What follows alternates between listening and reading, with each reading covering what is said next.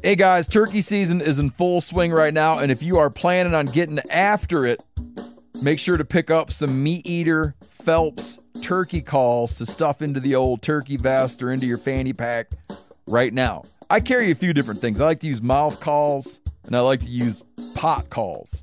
Mouth calls or diaphragms, I like them because it gives you hand-free calling, meaning when you're working a bird up close, you can have your gun on your knee, finger on the trigger, ready to roll, and still be making turkey sounds. I like pot calls because I just like pot calls. I enjoy calling with a pot call. Whatever direction you go, including a box call, which I don't personally use too much, but they're fun and great, and I started out with them. Yanni, on the other hand, one of my main turkey hunting buddies, he loves box calls. And what's funny is I'll now and then look to him and give him the look that means get out your box call and find us a turkey. So it's not that I don't like him. I just have Yanni use his. Then I don't have to carry it. Go to Phelps Game Calls. Get calls that are made in the USA and get calls that'll get them close. Find yours at phelpsgamecalls.com today.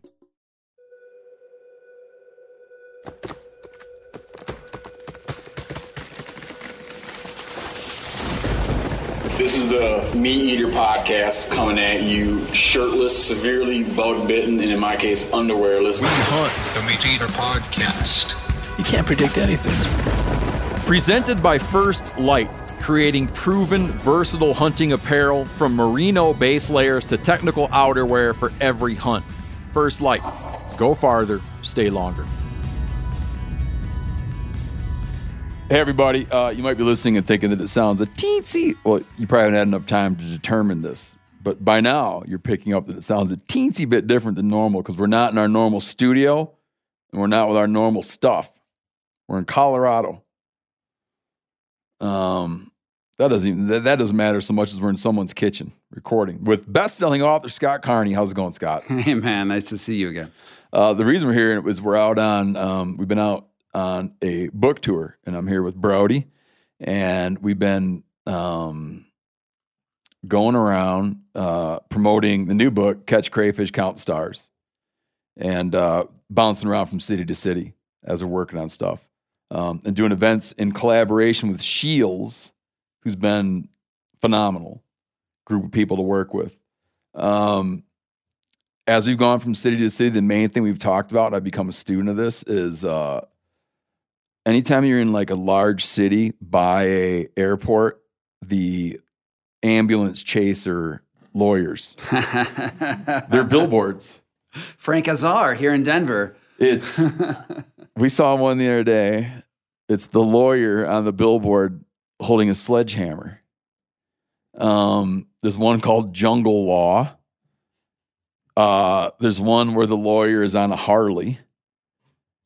And I think the thinking is that people are like, what do I think of when I think of a tough person? I think of a biker. So when I think of a tough lawyer, it'll be a lawyer on a bike. There's put the Womack on them as a lawyer slogan. So we've been checking out that a whole bunch. Also, it was funny going around because we did a show did a book signing in Texas where we signed, and all the events we've gone to, I signed 2 guns in Texas where you just wait in line with your gun. Which is so funny.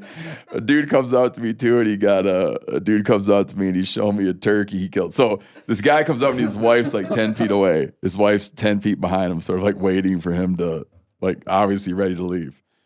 And he's showing me a picture that he killed a wild turkey that had 4 spurs. So it had 2 spurs on each leg. So I said, I hope you saved it. And he said, yeah, man, I got a full mount. And like I said, his wife's like 10 feet away, and she looks at me and goes, full mount.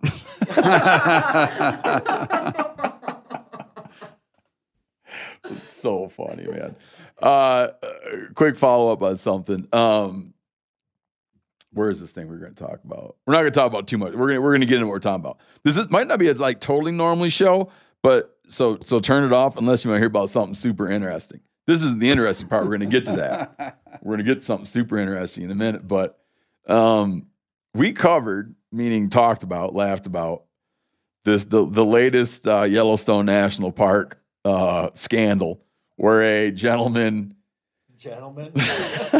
or a gentleman. A bunch of buffalo go across the river. I can't remember what the hell river. Do you remember what river? Lomar, maybe, I'm not sure. Bunch of bison cross the river. Sounds like the beginning of a joke. And a calf doesn't join them. Well, it's too chicken shit to swim the river. So this gentleman goes down, and they just take off. They just leave it sitting on the bank of the river. And this guy goes down, and he, like, for whatever reason, kind of grabs it and scurries it up to the road, thinking he's going to save it. So he gets in all kind of trouble and fined for all this. And then it becomes in the news how since he touched it, it was abandoned by its mother. Wait, what? So he got his human smell on it, and now he's caused it, and it had to be euthanized. And the blood is on his hands. Okay, couple people wrote into this. A person that raises bison wrote in to say this is the stupidest thing he's ever heard. Basically, they handle them calves all the time, and the mothers are fine to pick them back up. But most convincingly, Jim Heffelfinger, our resident biologist from Arizona State Fish and Game Agency, who's been on the show a number of times, writes in. He heard this story too. He says, I heard this story, but this is the first I heard the NPS say it was because someone touched it. Total bullshit. He says, if that was true, Kevin Monteith, Randall Kaufman, Randy Larson, Brock McCullen, and he's naming all these researchers who do a lot of studies by putting GPS collars on ungulates. He goes, say they handle ungulate calves all the time. They tranquilize them, catch them, handle them, put collars on them. They stand back up and go right back to their mother. He said, he goes on to point out that if this was true, none of the research would be of any value because they would all be abandoned when in fact they're not abandoned. He's all for getting people to respect wildlife and not pick up bison calves, but come on. You don't need to lie to do it. He had a good joke. The mother simply crossed the river and then looked back at her young male calf that couldn't make it across the strong current and said, bye, son.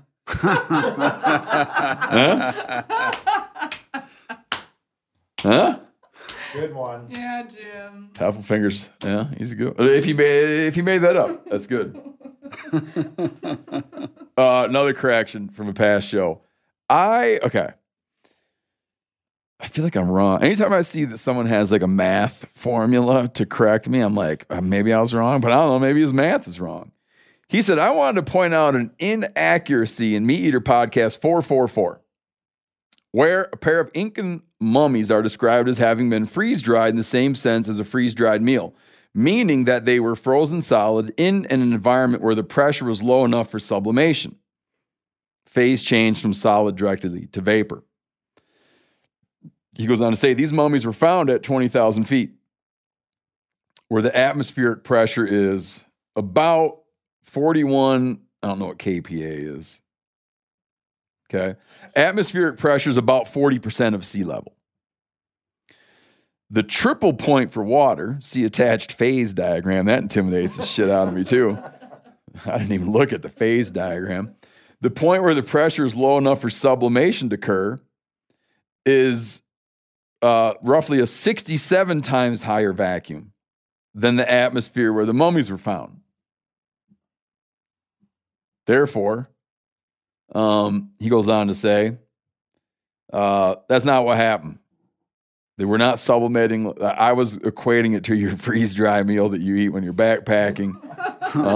He's like, other sources have attributed the preservation of these mummies to the extreme cold and dry air. He says, also, I believe that they were not entirely desiccated, But he goes on to point this out. Here's a quote. The mummies were in exceptional condition when found. Reinhardt said that the mummies appear to be the best preserved Inca mummies ever found. For context, I went to see one of these mummies in Salta, Argentina. Also saying that the arms were perfectly preserved, even down to the individual hairs. The internal organs were still intact, and one of the hearts still contained frozen blood. Because the mummies froze before dehydration could occur, the desiccation and shriveling of the organs that is typical of exposed human remains never took place. He ends it on a comment. One little educational bit. The kPa is a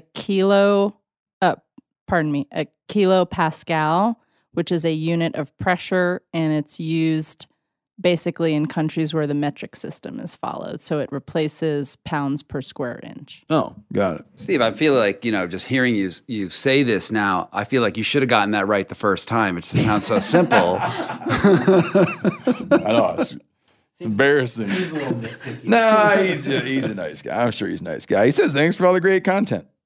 John. Thank you, John. All right, so Scott, let's walk through I want to touch on the books you've done, because the books you've done have a big bearing on what we're going to talk today. So walk me through your titles. You did one on organ trafficking. Mm-hmm. Yeah, it was called The Red Market, on the trail of the world's organ brokers, bone thieves, blood farmers, and child traffickers. I invented clickbait. It was maybe not, but yeah. So I spent 6 years wandering around the world looking for interviewing people involved in buying and selling human body parts, not mummy body parts, but kidneys, bones, hair, surrogate wombs. I was tracking down kidnapped children from India to the United States. And that's sort of where I made my bones as a journalist.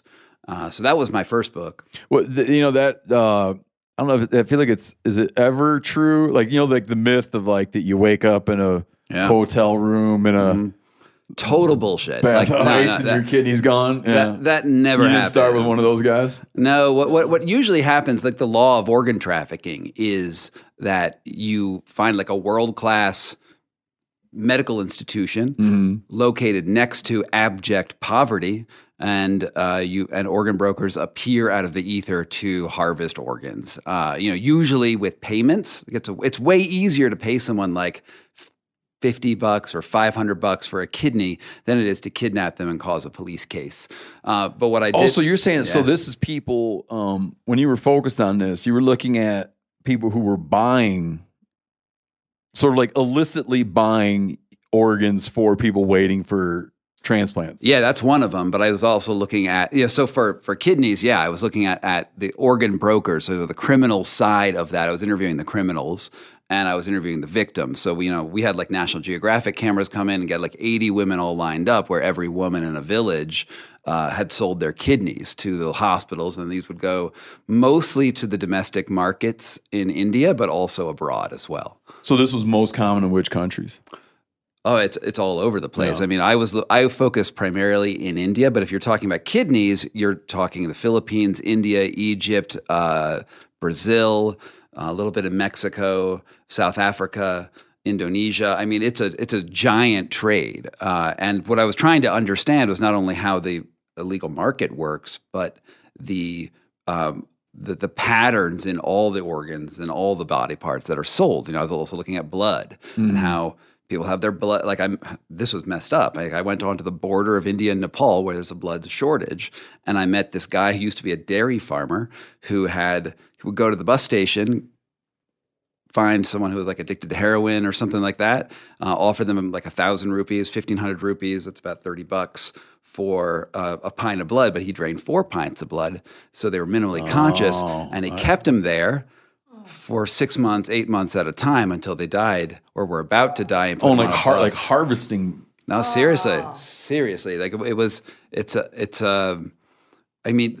rule of organ trafficking is that once you start thinking about the body as a commodity, it's the same rules as Nike shoes at the end of the day. What rules is that? Well, it's going to be you try to buy low and sell high, and you minimize your risk. The more you think about body parts as just things, the more you treat them like things. Okay. Then your next one. That you know, the problem with that is that makes me not want to read that book because I feel like if someone tells me that they like if you told me right now, I've talked about this before, but if you told me right now that your kidney was failing, I would think my kidney was failing. My kidney would start to hurt me. Oh man! So that like when someone's like, "I got poison ivy," I instantly itch. He gets sympathetic diseases and ailments. Yeah, like if you said, "Man, I got a bad poison ivy case," my waistline would start to itch. yeah, right. I feel like reading that book made my kidney ache. Yeah, that's the nocebo effect, and I write about that in my book, The Wedge. But yeah, my second book was called The Enlightenment Trap, and that's in a way how this conversation between us is starting. Yeah. Where, you know, I was investigating these charlatan gurus around the world, and I was looking in particular about Tibetan Buddhism and like Americans who go to India and Tibet and come back in red robes, and the sort of insanity that occurs when someone declares themselves as enlightened. And I'd seen, you know, the book starts. So you're in there. You're focused on sort of like enlightenment as something specific. Yeah, as like attaining a final state. Yeah, you know, it'd be the same like as, in pursuit of a. I don't want to call it like confined to a particular religious perspective, but you mean like enlightened in the definition that would be of Eastern religious thought or Eastern spiritual thought. Yeah, I mean. For sure. Specifically, I'm talking about people who see themselves as a Tibetan Buddhist bodhisattva, right? Yeah. But I mean, it applies to anyone. Like it applies. Like if you're talking to God, I'm thinking that there's some sort of more mental problem here than I'm seeing God actually talking to you. Or if He is talking to you, I want to see some really good proof. I want to see, and this is what the Tibetans would talk about. They'd say, look, you think you're enlightened, you go up to the top of the temple. And they say this all the time. It's really funny. Go up to the top of the temple. I want you to see pee off the top of the temple. And before the urine hits the ground, I want you to suck that urine back up into your urethra as proof that you are enlightened. Yeah, this is a test that they tried many times in Tibet. Because you want a proof. If you're actually that's I specifically talk about that particular miracle on 2 different occasions here. Has anybody pulled it off? Well, they say they have, but you know the sources are all medieval and there was no cameras. So, oh God. But you know, here's the thing: like when you get enlightened, and I think this is particularly relevant to what we're gonna talk about. Like we throw that word around big time now. Yeah, right. But not even. I don't know what we mean when we say it. Well, the word I'd say like I was enlightened. I've been cooking. I switched to frying my fish in pork lard. I like that version of enlightenment. Actually, I can relate to that. But you know, I'd seen. So I had a student. So I was, you know, at the beginning of my career, I was getting my PhD in anthropology, and I dropped out right at the dissertation. I was leading these abroad programs around North India, and on a 7-day silent meditation retreat, my best and brightest student, a woman named Emily O'Connor. You know, she was like this type A, super driven personality. But we're silent. You know, in meditation, you're meditating on like, in this tradition, we're trying to find silence in ourselves and bliss and nirvana and all these, you know, good things that you can think of. And also our own deaths, because it's a big thing you do. You meditate on death. Last day of the silent meditation retreat, she climbs up to the roof of the retreat center and jumps off to her death. Taking her own life. And I'm like a 27-year-old kid at this point, and I'm tasked with recovering her body and figuring out why she killed herself. And her journal, I reprint a lot of it in that book, but essentially it says the last words are, "I am a bodhisattva," meaning that she had, in the course of that meditation retreat, learned all of the sacred teachings, knew everything about this, and all she had to do was leave her body. It wasn't suicide. Well, it was suicide. But I mean, she didn't think that. But no, okay. But she knew that she was going to have physical death, or she thought that she was going to pull a trick like pulling your urine back up. No. She knew she was getting physical death. Yeah. I mean, one of the lines in the book in her journal was, you know, I know there's going to be a lot of pain. And, you know, we have to go through it. So, you know, the conception of death was maybe a little different because she thought she would become essentially a Tibetan Buddhist angel. I thought you meant like when, you know, how someone might, you know, there's been cases where someone's on like LSD and they jump off a cliff because they think that something else is going to happen other than what you'd think was going to happen. No, she knew what this was for. And I think what it was is when you're meditating, when you're taking on a new spiritual practice, there's this law of, so we call it the law of diminishing returns, but it's also the law of speedy gains, right? It's the idea that you start meditating and everything starts getting better. You start feeling these really positive changes, and it can feel very enticing. Time speeds up, it slows down, the quality of the light changes. You have these realizations about how your mind works, and you want to grab onto that, and you don't want to let it go. Mm-hmm. And I think at that point, she saw death as a way of holding on to it, because she knew that those realizations were starting to slip from her fingers. Huh. And then? Well, and then she jumped off the roof of the retreat center and died. And that sent my life on spinning on an entirely different trajectory. I mean, we talked about my book on organ trafficking. Yeah. That originated out of this moment because I had spent 6 days with her body, 106-degree heat, trying to preserve it. And we had to bring it back to the States. And I was suddenly looking at a body as like... How did it become your responsibility? I was the director of the program. I see. Yeah, and I spoke Hindi. And I could actually navigate the police system no one... We had another director there, but I was the guy. That's what I was... Did law enforcement or the State Department or anything like that get involved? Yeah, I mean, I was dealing with cops continually, initially they thought it was a murder because of the extent of her injuries. They asked me if there was enemies, and it could have gone really, really bad. Right. But the journal pretty much showed what her mental state was. Oh, man. How old are you when that happened? I was about 27 years old, I think. When you did that book, did you start, do you think, looking back on it now, was it like a form of therapy? I think, you know what I mean? Was it like a thing stuck in your head and you wanted to start writing about it? Yeah, I mean, it's the theme that connects all my books, right? And I actually recount that story. I think it appears in 4 of my books in diminishing ways as I go. But yeah, I mean, I was dealing with 2 questions, right? At first, I wanted to know about the material nature of the body, how we suddenly turned flesh into commerce, because, they were taking pieces of her brain and liver and stuff and sending it all over for various tests and things. And I wanted to think about that question of there's a body and it's special, it's alive. I don't know, is there a soul in it? I don't know. But then it becomes property of the state, and there's things alter. And so that was the book, The Red Market. It was all coming out of that event. But here's the other question that's going in my mind. Was she enlightened? What was going on in her mind? Is there a connection between spiritual attainment and madness? This is what I wanted to know. And I spent about another 6-8 months interviewing lamas, these sort of Tibetan Buddhist monks, and the Dalai Lama's teacher and oracles, all sorts of things, and trying to figure out, well, was she enlightened? And the consensus is no. But that led me down this thing. Okay, what is it about intensive spiritual seeking that can drive you mad? And I wasn't interested as much as the depression. Your first hypothesis was she suicide as in depressed, but I wanted to know, what is the thing where a positive can make you do something that's incredibly dangerous and bad. And that leads into this book, The Enlightenment Trap, where I look at her case, but also cases of people who go to India and just go crazy. Something called India syndrome, where they believe they're Krishna or they believe they're Shiva. And about 100 Westerners a year end up in mental asylums in India and have to get sent home. But when I look at a lot of that stuff, people that are really, and we're going to get into this when we get into Wim Hof and the ice, frozen water, and hyperventilating and all that. I think that, be curious what you think about this.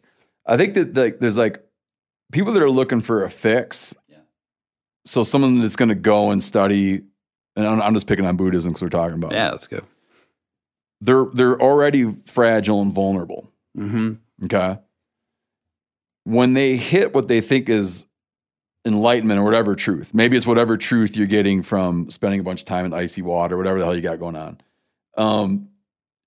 You're already fragile and vulnerable. The euphoria that you get when you find a solution, like a new diet that you can believe in, if I only eat ligament, if I only eat if I only eat vegetables, Yeah, if I only whatever. Right. Is you're feeling an alleviation in the symptomology of being lost and weak. So your euphoria, you think I'm cured, it's just an alleviation of symptom, but you're already terminally, you're terminally lost. You're terminally weak. You get a little break and you think it feels good, but that's why so few people who are vulnerable and lost stay fixed for long. They're always looking for a new fix. Like I feel like you find so many people that like they don't stay fixed. Yeah. They like you're a drunk, you have a religious epiphany, and I'm like, yeah, we'll see. Yeah. We'll see. Because I got a feeling that you have an alleviation of the symptom, but it's going to creep back on you. I mean, you're right. I mean, look how many chronic alcoholics suddenly find Jesus and then get like drunk on Jesus, right? I mean, this is a thing. You're describing something that I think is out there, sort of the conversion symptomology. But I will say that a high rate of recidivism. Is that the word? Is that how you say that word? I think that is the way you say that word. A high rate of return. But I do think I wouldn't just throw all of those not. epiphanies under the bus. I mean, sometimes this stuff not is every good. one of them. A lot of them.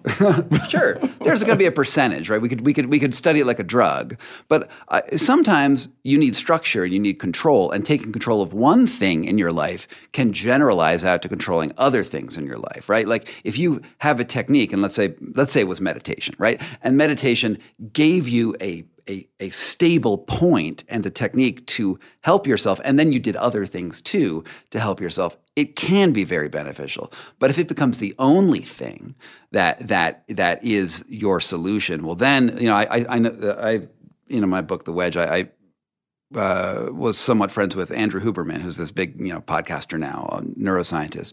And his definition of addiction was really interesting, which was addiction is the progressive narrowing of the things that give you pleasure. And if that is what you're doing, then that's a problem. And all you're doing is like you're playing a shell game with your addictions. Yeah. But if instead you can take something and it gives you a stable, like an anchor, and then you can jump frog to something else, well, then you can have a beneficial transition. But it's not like it's a one size fits all for anyone. Like you got to do the work, and you got to realize that the work is not just like tripling down on what your guru is telling you. Yeah. I guess I need to develop this more. I just have I need to make a name for it and build it up better. I don't know. I feel that humans are, just from my experience and things I've seen, I feel like humans are in some way you're kind of cast. Yeah. Do you know what I mean? Mm-hmm. Like you're thrown from the womb as a something. Mm-hmm. And that thing generally winds up being pretty consistent. Yeah, I mean, people break it. Yeah, but it's like they break it, but it's a little bit the nature nurture thing. I think there's like a fundamental tenacity that a lot of people have, like a fundamental tenacity, a fundamental survival mentality, and they kind of go on. Yeah.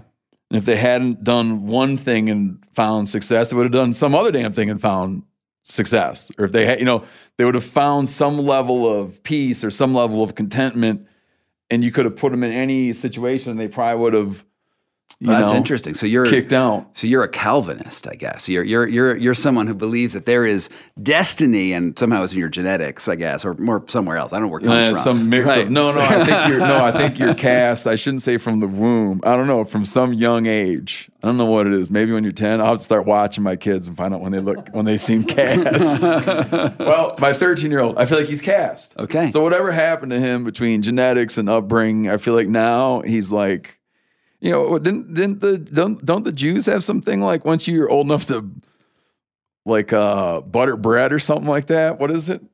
I have no idea. Oh, yeah. Well, it doesn't matter what I think. I don't have a bunch of books about this stuff.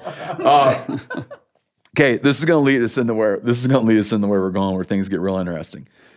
Then you did a book, What Doesn't Kill Us. Right. How freezing water, extreme altitude, and environmental conditioning will renew our lost evolutionary strength, which was largely about a feller named Wim Hof. That's right. So if the back of your head, you're thinking about Wim Hof. If you're wondering why have I heard that name, I'll explain it. If you haven't heard that name, but you're familiar with the recent, the recent trend around ice baths and breathing techniques, that's Wim Hof. That's where that's originating from. Okay. So from our guest here, this is from Scott's own writing. You can find this writing on his website, but it's just a paragraph here that paints the picture. Okay. Scott says, his workshops, like the small one I attended, would grow into a loose following. Meaning this guy does these breathing workshops and ice bath or ice and breathing endurance workshops, physical endurance. Would evolve into an international organization which would explode into what some people have called a cult. Inner Fire, that's the name of the organization, run by Hof's son Anam. Is that how you spell his name? Anam. Owns all of the trademarks of Wim Hof's name as well as the property and income of the Hof empire, which has a declared value of $18 million. Hof has routinely taught his method to crowds that number in the many thousands, sometimes spreading his message of ice and breath work for $200 ticket price. His international best-selling book, The Wim Hof Method, has been reprinted in 21 languages. Gwyneth Paltrow's The Goop Lab series on Netflix did a full episode on him. The BBC ran a full series. His Instagram feed has grown from a few thousand people when we met in 2013 to more than 3 million today, with similarly impressive numbers on YouTube, 2.4 million followers. There are 71 videos about Hof on YouTube with more than 1 million views each and 146,000 videos overall. The video giving instructions for his basic breathing method alone has more than 64 million views. A search of the newspaper archive of over 16,000 publications shows his name has appeared on 12 front pages with more than 489 mentions overall. He's also about to get the Hollywood treatment. A movie about Hof starring Joseph Fiennes reportedly began shooting in November 2022. So that guy. Tell how you became aware of him, because this is winds up being what you were doing when you became aware of him, and what you're doing now is very interesting. Yeah. So I was the first person to learn about Wim Hof, right?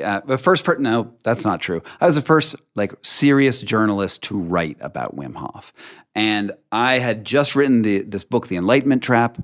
And I was really interested in people who were seeking superpowers, trying to seek things that were bigger than themselves.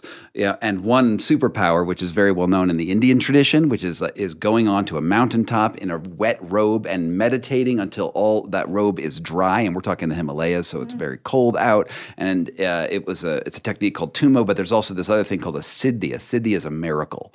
And Wim Hof was teaching that he could sit on an iceberg and heat himself up, and he could control his immune system, and doing all these things that were not backed up by science. Can you give the listeners the 30-second breakdown on who the guy is, though? Yeah. So, I know, but where's he live? Yeah. How old is he? What's what I mean? So Wim Hof is a Dutch fitness guru, former stunt clown man. He was known for Guinness Books of World Record feats, but things that had into world record feats that no one had currently held. Well, there's a question hanging from a hot air balloon or something by a finger or whatever. Yeah, there's a question about his feats. All right, but at that time he claimed somewhere around 20 to 26. World records, including at the time, the longest under ice swim. So swimming from one hole in the ice to another hole in the ice. Exactly, the longest under ice swim. Also, the longest ice bath. At one point, he held that, and he climbed up a lot of Everest in shorts before he got frostbite. Okay. He was when I had met him, most of the world thought of him as sort of a clown in a way. You know, he was a guy who did these like stunt freak things, but he was just about to teach this new method, and he was going to show people his tricks for being in the ice and controlling his mind. And I was like, I'm going to debunk you as a charlatan, as I had these other people. Meaning that he could, through the sheer force of his mind, Yeah, and breathing, be like, oh, I'm sitting in ice. I should be cold, but I will make my mind not just think I'm warm, but warm me up. more or less, yeah. There's more to it than that, but let's just go with that for now. Yeah. And he could do these like superhuman seeming feats of endurance, and I was like, that's bullshit. I'm gonna go and show the world your bullshit, because there's also like this cachet to him. Like I could feel the cachet just looking at that photo of him sitting like half naked on an iceberg. I was like, people are going to love this.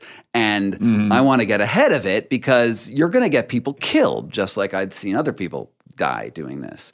But I went to his training center in Poland. I tried his method, because, you know, the way I do journalism is I get in, I try stuff, and, you know, I give people a fair shot. Did you go in as a journalist, or did you go in like incognito? No. He knew I was there. I was there as a journalist. I talked with them. I'd be like, "Hi, I'm writing for Playboy," and actually, what it was rich with details. The magazine article moved around. Not exciting. Eventually, it was for Playboy. But you didn't go and say like, I'm a vulnerable, lost American. No. I don't do that. I have like an ethic. Like I don't do that with organ trafficking either. When I'm tracking down an organ trafficker, I always tell them I'm a journalist, and I get them to talk, because I just ask them why they're doing it, and people do talk.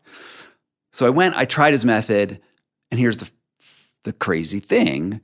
Is it worked? Like in like a day, I was hyperventilating and holding my breath for like 2-3 minutes at a time, which I'd never done before. I doubled the number of push-ups I could do, and then very soon, I get the breath hold, because I've been learning spearfishing and free diving, but that's not. I mean, that's just the thing. I mean, anybody could have told you that. Mm-hmm. Like, there's a way you can breathe. Like, when you feel the need to breathe, you think that you're breathing because you think you need oxygen. Mm-hmm. You're breathing because of a trigger from carbon dioxide. And there's a way you can breathe, like spearfishing called free divers. You breathe up. Yeah. And then you dive, and you get a way longer dive than you would if you didn't breathe up properly. Mm-hmm. But you didn't need to go to Poland and have a dude tell you that. But tell me about what made you do more push-ups. So it's the same thing, right? So I'm not a free diver, and I when you say breathe up, I have questions in my mind about what you mean by that. Are you scrubbing? Are you hyperventilating before you do this? And the way you do long deep breaths, and then like carbon dioxide purge breaths, and then you go down on a big full breath. Yeah. So when I explained it to my kid, I said breathe. Yeah. So deep that you're filling your scrotum with air. Yeah. Well, that's super dangerous, and we're going to get into it. No, it's not. We're going to get into why. We're going to get into why that's super dangerous. Well, yeah, sure. Yeah. There's people that have shallow water, right? There's such thing as shallow water blackout, but that is general. That is generally, I don't care if you're going down 20 feet, you're going down 30 feet, shooting fish. It's just, there's a big difference between jumping off a boat, swimming over somewhere real fast and going down, and what you're going to get for a breath hold then, and what you're going to get if you go somewhere, hang, grab onto something or float, relax every part of your body and do like a breathing sequence and then go under. It's just different. The same way that if I told you to run down the road and stop and hold your breath, you're not going to do as good if you went on your couch and held your breath. You're just not. No, you're right. So here's the problem with shallow water. So if we're going to talk about the physiology here. But no, because I still want to hear about Wim Hof. All right. We'll get into this in a second. Why did we get on to... I have some notes. But you asked me... how he got you doing a bunch of push-ups. Right. Yeah. So at the point, I could do about 20 push-ups. That was what I could do. And then you hyperventilate. And when you hyperventilate, you blow off your CO2. Uh-huh.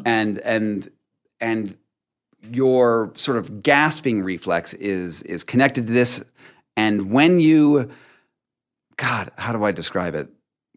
When you do this hyperventilating and you hold your breath, the alarm bells for when your fatigue is hitting sort of turn off, and all of a sudden you've unlocked this extra capacity that you have in you. And it's not like my muscles grew bigger. It was just I didn't realize that where my limits were, because the hyperventilation changes that chemistry in the body. Even on something like, see, I didn't know that. Even on something like the feeling of I've done too many push-ups. Yeah. Okay. Yes, exactly. Or maybe it's the feeling of like, I have to stop now. If you hyperventilate, hold your breath, exhale, hold your breath, do your push-ups, you're going to do more than you could normally. But there are problems with this, and we're going to get into exactly what the problems are soon. Yeah. But here's the other crazy thing. Then I hiked up this mountain with Wim, and in this cold training, cold exposure, we're standing in like, Polish winters, the winter that stops the Nazi army. Like, it's cold, and I'm in a bathing suit and barefoot, and the first time I do it, it's really painful, really hard. Second time I do it, it's way easier. Third time I do it, like, this is fine. And eventually I climb up a mountain with Wim, and shirtless, of course. And it's I think it's 2 degrees Fahrenheit out. It takes about 7 hours to get to the top of this mountain, and I'm fine. I'm totally fine. And I was shocked because I came to do the story about why the guy was going to get people killed with his methods, and instead his methods are working, and it changes my life immediately. Yeah, you become like his disciple. I'm like his chief disciple.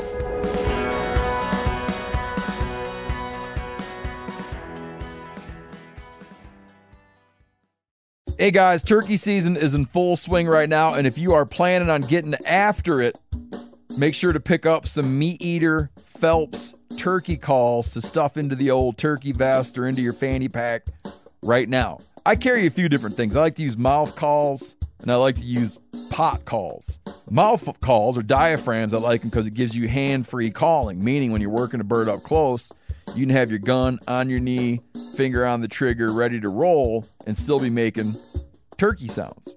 I like pot calls because I just like pot calls. I enjoy calling with a pot call.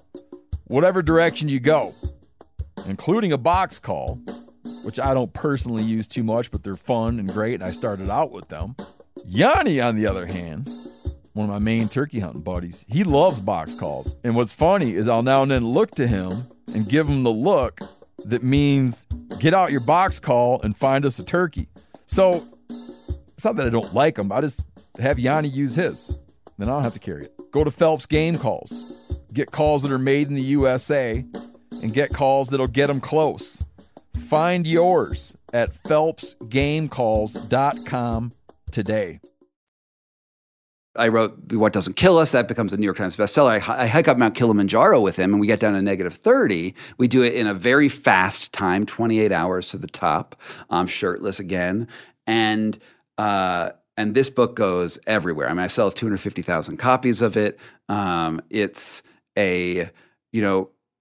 and the other amazing thing about the Wim Hof method, it's not just these feats. In fact, the feats are just sort of like a great way to market a cool technique. That the real benefits is actually autoimmune helps and anxiety help, where there's like, he's only one of these fitness guru-y people who frequently goes into labs and gets studied, and he was able to show that he was able to turn off his immune system in a laboratory, which you would think, well, why would I want to do that? Well, if you have an autoimmune illness, such as lupus, Crohn's, arthritis, something where your own immune system is attacking yourself, it's really, really beneficial to turn off your immune system. How does one prove in a lab that your immune system is turned off? Yeah, so the way you do it is it's called the endotoxin experiment, done at Radboud University in Holland.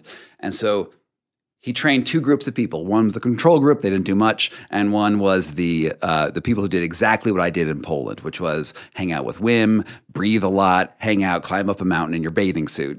Learn his method, and then they took him to a lab, and the person who designed the experiment is the same person who designed the test to see anti-rejection drugs. So if you get a kidney, a kidney transplant, right? If you get that kidney transplant and you you don't take any drugs, your immune system will be like, fuck that kidney. I am going to eat it and destroy it. And then you get this organ rejection. Yeah. So the way what you have to do is you have to take immune suppressant drugs to turn off your immune response. And so he designed the test for those immunosuppressant drugs.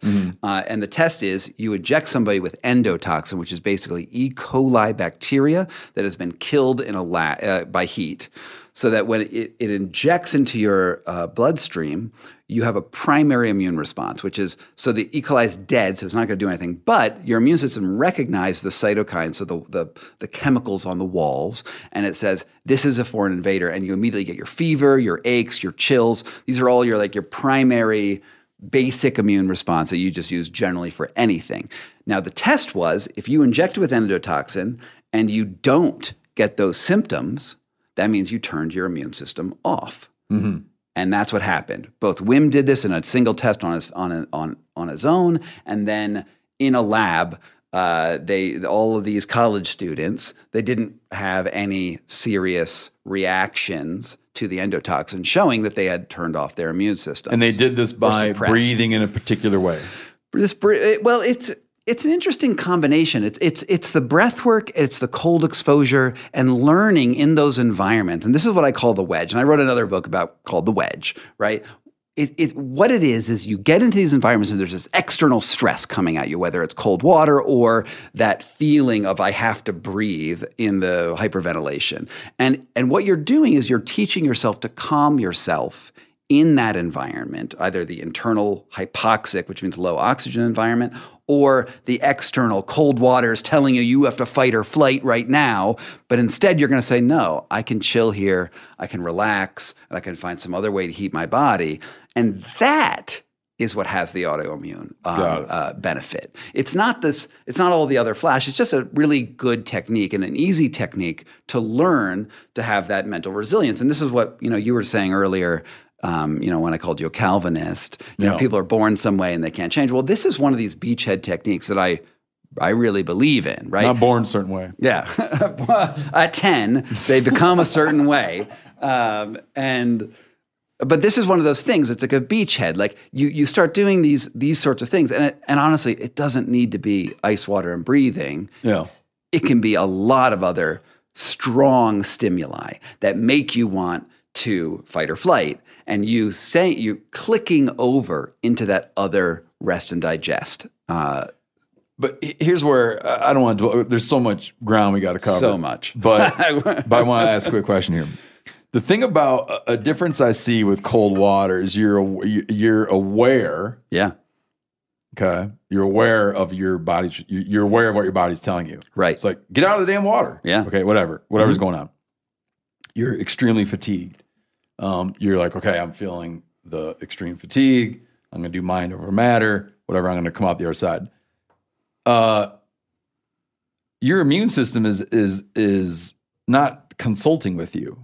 You're not thinking, I need to attack this. I need to attack this bacteria. I need to attack this virus. I'm going to tell myself not to do it. Well, I think you might be misunderstanding. When you're sick, you're not supposed to jump into ice water, right? It is this trick that you use to calm yourself, and it has this generalizable effect. If you have a flu, ice water ain't going to help you. It's going to make you sicker, for sure. But training regularly in ice water when you're healthy and you're not fatigued, you're not messed up, you're not expending extra energy, you actually are talking with your immune system because your immune system's connected in your body. When you're climbing up Mount Kilimanjaro in your bathing suit, your immune system's walking up there with you. And if you're dumping adrenaline and cortisol and all that into your bloodstream through your hormonal channels, your immune system's also doing that. And like if you think about you could just look at this in a lab, you take a macrophage, which is a big immune cell, the frontline immune cell, and you dump adrenaline on it, its little flagella are going to go everywhere. It's going to go crazy. And if you don't, it's going to be chill. And the way I like to think about this, the metaphor that I use, if you think that your immune system is a pack of wolves, right? It's going out there, it's trying to eat all the bad stuff, then what this method is like giving those wolves chew toys. So we have this huge epidemic of autoimmune illnesses in the world, and it's where your immune system literally attacks the stuff it's not supposed to. Yep. It's those wolves are bored, and if you hop up your wolves on adrenaline or wolf PCP, those wolves are going to chew things they're not supposed to. So what this does from an evolutionary perspective, and we could, I've done 300 podcasts on this. We can do that podcast. No, I don't want to. Yeah. But, we could, what it's doing is it's sort of training your immune system not to freak out. And I would think that your audience gets out in nature more than the average audience. I'm just going to go out on a limb here. Well, a lot of people don't. A lot of people stay in static environments all the time. And that static environment is it narrows the range and where people can be comfortable. If you're going out, right now we're in my comfortable house in Denver, but you also dragged a buffalo out of Alaska. You have range, and that probably has an immune benefit in addition to the other benefits that comes with you. It probably also has you find that you go out in nature, you feel good. Well, that has a psychological benefit, immune benefit. It connects you with nature. It's all part of it. And the Wim Hof method is one way into that stuff. And I frankly, a pretty good way because it's pretty efficient, especially for someone who, when you that strong stimulus, you jumping into ice water, your brain's going to pay attention. Like you don't get into ice water and you start thinking about, well, how should I manage my taxes this year? I think that maybe I should take a deduction, maybe the standard deductions. You're not thinking that shit, right? You are thinking I'm in ice water and I'm either going to levitate out of that ice water and get out of here. You can't levitate, or you're going to relax into it, and you're going to find that the people who have the ability to stay in that automatic stressful environment are the ones who can relax. And I've done a lot of ice feats now. I've done like half an hour in 30 to 32 degree water, and I lived. But if you think about what most people would think, that's insane. Yeah, and I find that as this is something that's really good. And it's actually a type of meditation. You think about meditation as someone sitting on a mat in a Buddhist temple in lotus position. But this is another way to force your mind into a place where it has to think in a totally different way. Where were you? Brody was asking you, lay out the basic. So you went there, and you became an acolyte. Is that the right word? Yeah. Yeah, that's a good one. Wrote a lot about him. Yeah. Now, I want to return to, because we're going to start getting into what we're getting into now. I'm going to read another passage. There are some things that you found when you were writing about him. There were some things you found that you included in your book, and then decided to not put in the book. Yeah. Right. Can I share one of those? No, please do. Okay. And then I want you to talk about why you didn't include this. So this is, again, reading from our guest work. One story begins in 2008 when Hoff had not seen his children in almost 10 years. That decade had been rough on the family. Hoff's wife, Olaya, is that correct? Olaya committed suicide by jumping from an 8th-floor balcony in Pamplona in 1995 after a long struggle with mental illness, leaving him to raise 4 children on his own. After his wife's death, he began a relationship with a woman in another city and left his kids to live alone in a squat house in Amsterdam. The eldest, Anam, is that right? Anam, was only 15 years old when he became the family's surrogate dad. Eventually, Hoff's relationship with the woman ended, and he found himself with what monetary symbol is that? Was that a euro? Is it $30,000? $30,000. A 30,000 euro tax debt. That seemed to be the impetus to reconnect with his family. Hoff asked his second son, Michael, to meet him, and they set a time to rendezvous at Vondelpark in Amsterdam. Hoff arrived early and went for a swim in the park's pond while he was waiting. He paddled out to a fountain and positioned himself over the spout to give himself an enema that he thought would cleanse all of his intestines, or as he often likes to say, get the shit out. On a recording of one of our conversations in 2013, Hoff recounts that he had done that he had done the park fountain enema at least 100 times before, but that unbeknownst to him, the Park Service had changed the spigot on the fountain to create a more impressive spray. The narrower gauge sent water cutting through his intestines like a knife, filling his bowels with dirty water. He managed to make it back to shore while blood and feces leaked from his rectum. Hoff's first words to his son in a decade were that he needed to go to a hospital. Why would you, in writing about a health phenomenon, a health phenom, and a guru, and your own guru, tell me the impulse to not, to edit that out of the book. Yeah. So this is the impetus for the video that I've just put out, right? So my YouTube channel, The Rise and Fall of the Wim Hof Empire. It's been so hard for me to do this, right? Because when I was writing this book originally, in my conversation with my editor at Rodale, we didn't want to necessarily present Hoff as a complete madman, right? We didn't want to show, we're like, look, we're talking about ice water and all of these benefits that go to this. Hoff's not the only character in this book. We're trying to show that being in environments can change the way your body works, and we want that positive news. But if we had used this story, a real story about this guy, and the fact that, I call him a madman in the book, but I don't tell everyone exactly why. And it's stuff like this. It's stuff that he does that is so damaging that, I was worried that people would see this and they wouldn't take the ice water stuff seriously. They wouldn't take the practice seriously. And well, the problem is that by the time we get to now Hoff is uber famous. Then he was just like sort of a sideshow. Now he's really, really famous, and he teaches things that are getting people hurt. And I feel like I'm back at the beginning. I'm like that kid who was at Hoff Center the first time being like, oh my God, you're going to get people killed. But then I found this thing about him, which was amazing, which legitimately is amazing. But then now you're back to, but you are getting people killed. But you are getting people killed, right? And the reason why, the fundamental underlying thing is actually, he hasn't changed so much as a person, but he has gotten really famous. And you read that passage, right? He's on Goop Lab. He talks with Russell Brand all the time on his podcast. He Jordan Peterson. He has a feature film coming, and everyone says the same story that I did. Here's this awesome kooky Iceman who does these kooky things in ice water, and he's smarter than science, and you should listen to basically whatever he says. And that's the message that gets out there. And we, as in the press, have continually reinforced that story without showing a full picture of Hoff. And, I saw this occurring. I saw him go from like 2,000 followers on Instagram to 4 million or 3 million or whatever he has right now.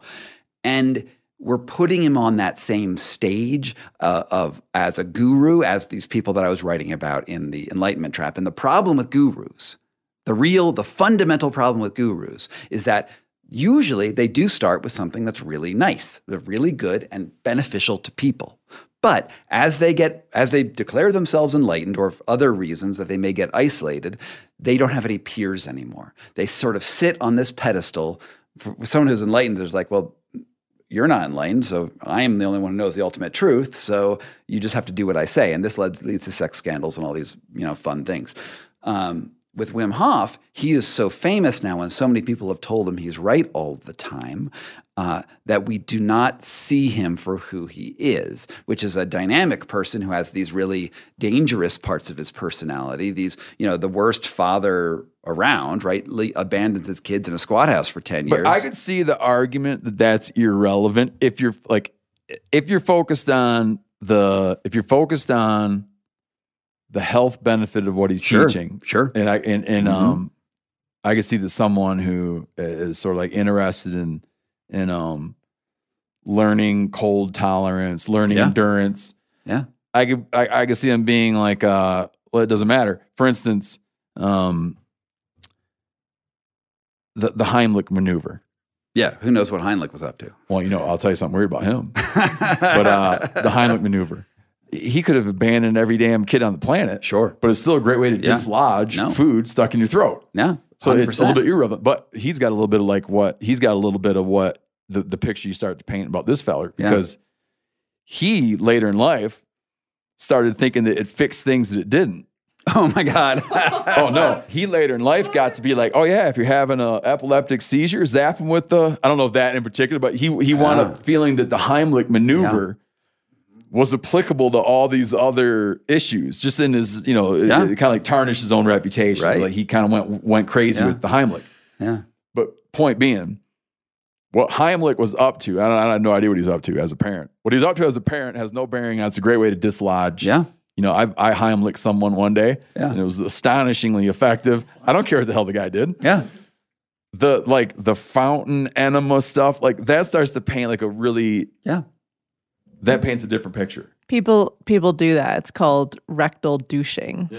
And apparently it's like, I mean, I know somebody who does it, but apparently there is you feel lighter and you feel cleansed, and that there's some kind of idea of it affecting your whole sense of self. Is it common to do at the town pond? No. Was there how long did it take you to come full circle on him? And was there other alarm bells was it sudden, or was it like a thing that just built up over the years? It's been a slow process, because here's the thing. I'm very conflicted for getting this story out in the first place, because I really see value in the practice. But I feel like my role right now is to, in a way, save the practice from the man. And he is getting to a point where, just like Heimlich, right? If Heimlich had a podcast that was huge, right? Mm-hmm. And Heimlich was like, hey, man. Heimlich had millions of Instagram followers. If Heimlich had the million followers, you can be like, look, he's got this great method for dislodging stuff from the throat, but he also thinks that Heimlich will cure cancer or will let you fly or whatever it is that Heimlich might have gone off on. Yeah, and then he says, try it underwater. Right. And give everybody a Heimlich underwater. Exactly. It's phenomenal. This is the problem. And what has happened is that, so this organization that is built up around Wim Hof, like if you're just hanging out with Wim, it's a great time. He's a good guy, genuine, he's got his highs and his lows, but like he's different than most people I know. I don't think he's personally influenced by money at all, which is really unusual. Like most people I know are really influenced by money, but he does love the adulation. He does love people like being amazed by what he's got. We all like adulation, but then he's getting infinite amounts of it, and he wants to give people more and more. So you want to push the techniques, you want to push a little further. And the subtitle of one of his books is Pushing Past Perceived Limits.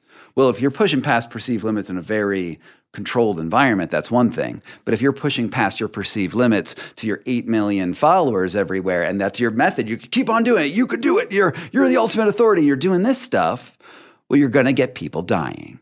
You're going to get people who take his message and push it. He's the Iceman. He swims underwater and gets these Guinness Book of World Records. It's cold exposure. It's breath work. Why not mix the two?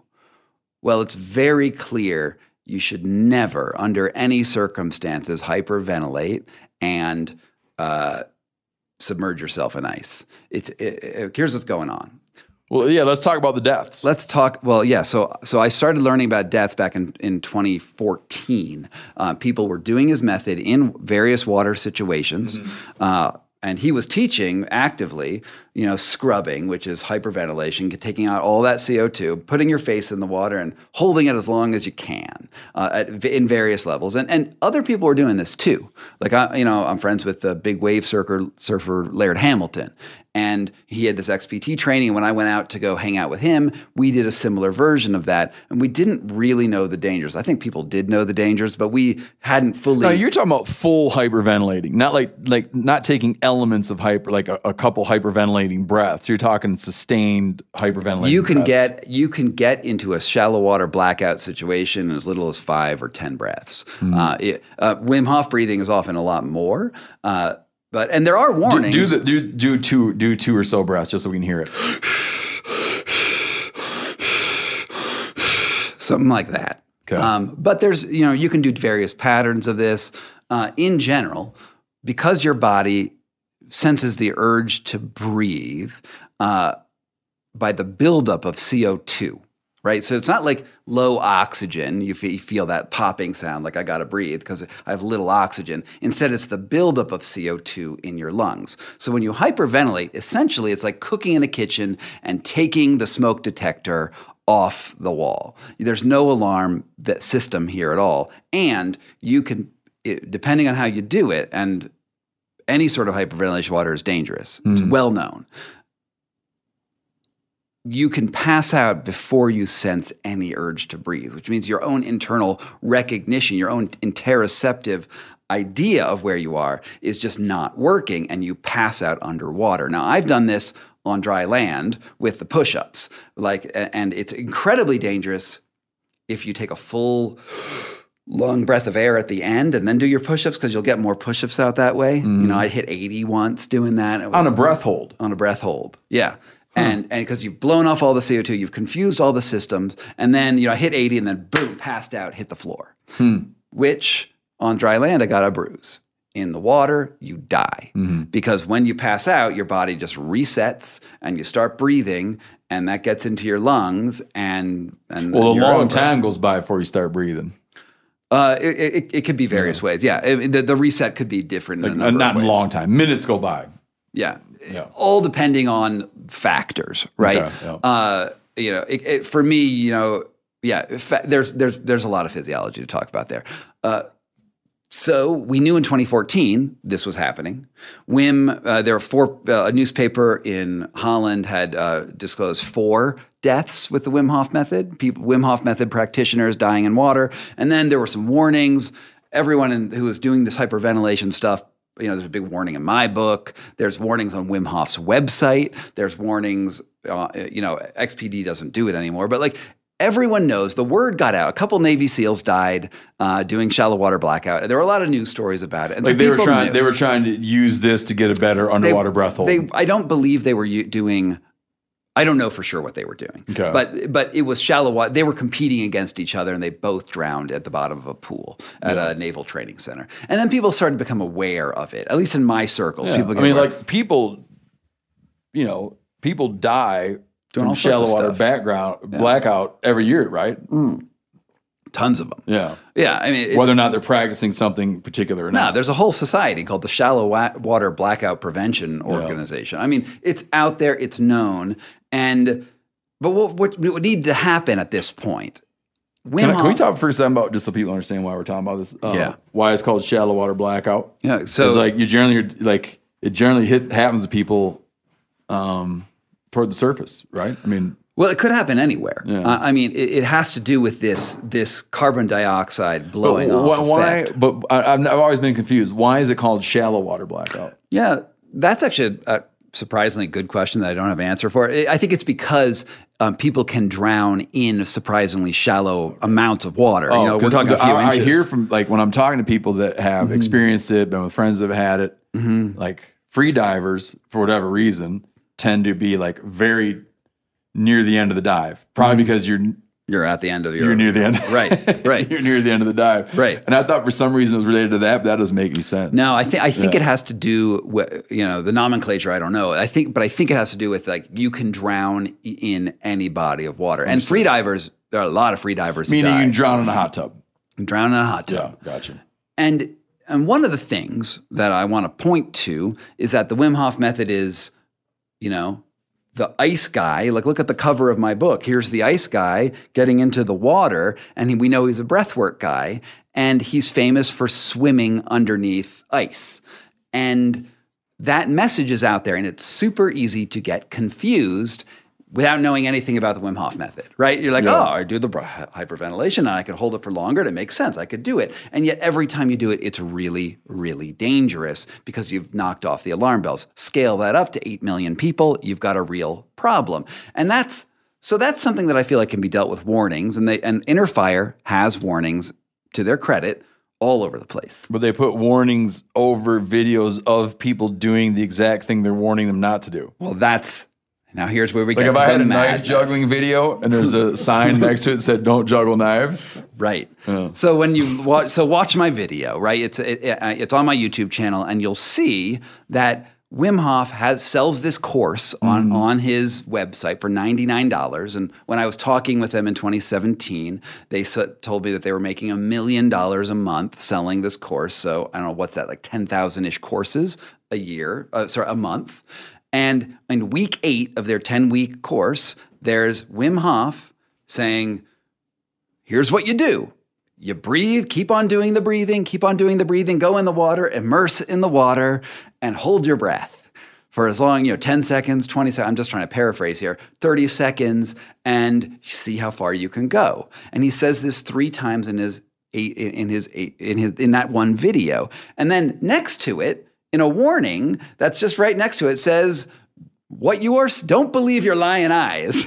Wim Hof, it doesn't say that, but it says, what you are seeing is not Wim Hof leading someone in ice immersion. It is him teaching cold tolerance. So never do this in water. So there's a big juxtaposition between what Wim the madman is teaching and what the Inner Fire, the organization, is trying to present to the world. And it's not just that incident. It's also, and that course is still available as far as I'm aware on the Wim Hof website right now. But it's also, I was on stage with him in 2017 teaching the Wim Hof breathwork to a group of about 300 people.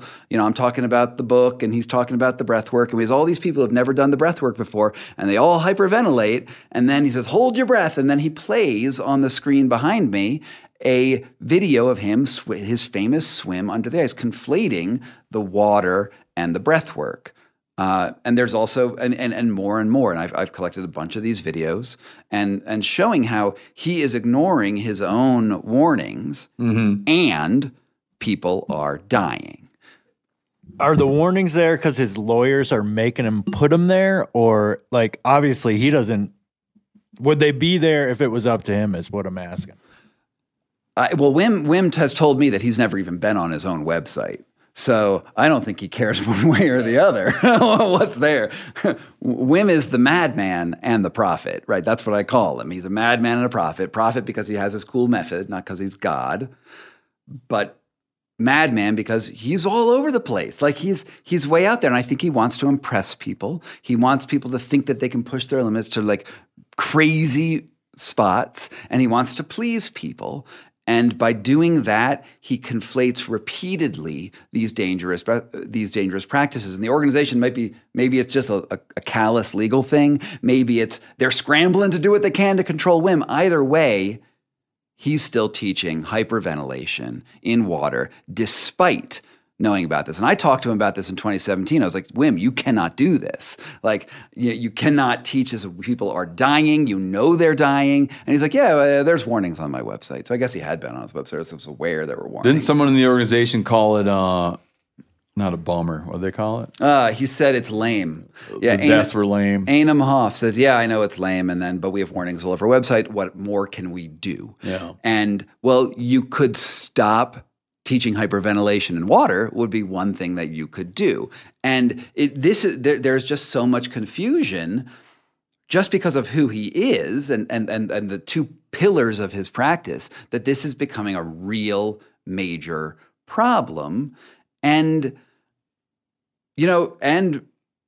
people are, there's currently a lawsuit. Well, yeah, I want to get into it. Talk about some of the deaths that have the lawsuits attached to them. Well, let me tell you about one that shows a very clear connection, right? There's this guy named Andrew Encinas. He's in Orange County, California. And he's super Wim Hof practitioner, go-getter, wants to push his limits. Like he's one of these guys who's type A and loves it. And he watched all the videos on YouTube, maybe downloaded the course, maybe not, couldn't confirm that. How was he cast? Yeah. A Rufio, maybe a Karate Kid. I put him like was it Michael Rufio? So he's a tech entrepreneur, has a social media game going on. It's Labor Day, and he says, hey, to his brother Adam, he's like, I'm going to do some Wim Hof in the pool. Because he does it. And we have videos of him doing Wim Hof in the pool. And he goes to the pool and passes out. And a few minutes later, Adam, his brother, goes and sees him. He's in a meditative position under the water, and they pull him out. They do CPR. He gets his heart started, brings him to UCI Medical Center, brain dead on arrival. He's an organ donor a few days later. And, it's just clear he was doing Wim Hof method in water, dies, and, and that's where he is. And the lawsuit is from another sort of similar case. 17-year-old Madeline Rose Metzger, has been practicing the Wim Hof method for a while, accessing it on the computer. Father's at their house in Long Beach, California. He doesn't see her for a little while later. You had a detail where he was arguing with his ex-wife about what, algebra class? Yeah, no, there was an argument over some sort of higher mathematics. Which you and I are both not good at math. We've already established this. There's just a snapshot of life, right? Like what's going on in her. Right. I don't know.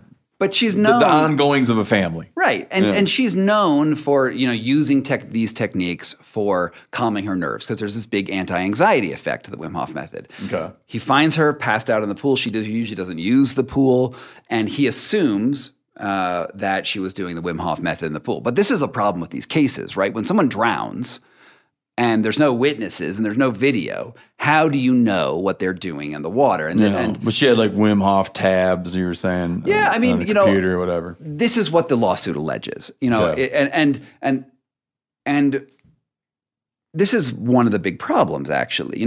I started trying to investigate how many people have drowned. There's no Bureau of Wim Hof drowning statistics, right? This is me on Google trying to find the news articles that pop up saying, hey, this person passed out in water and drowned.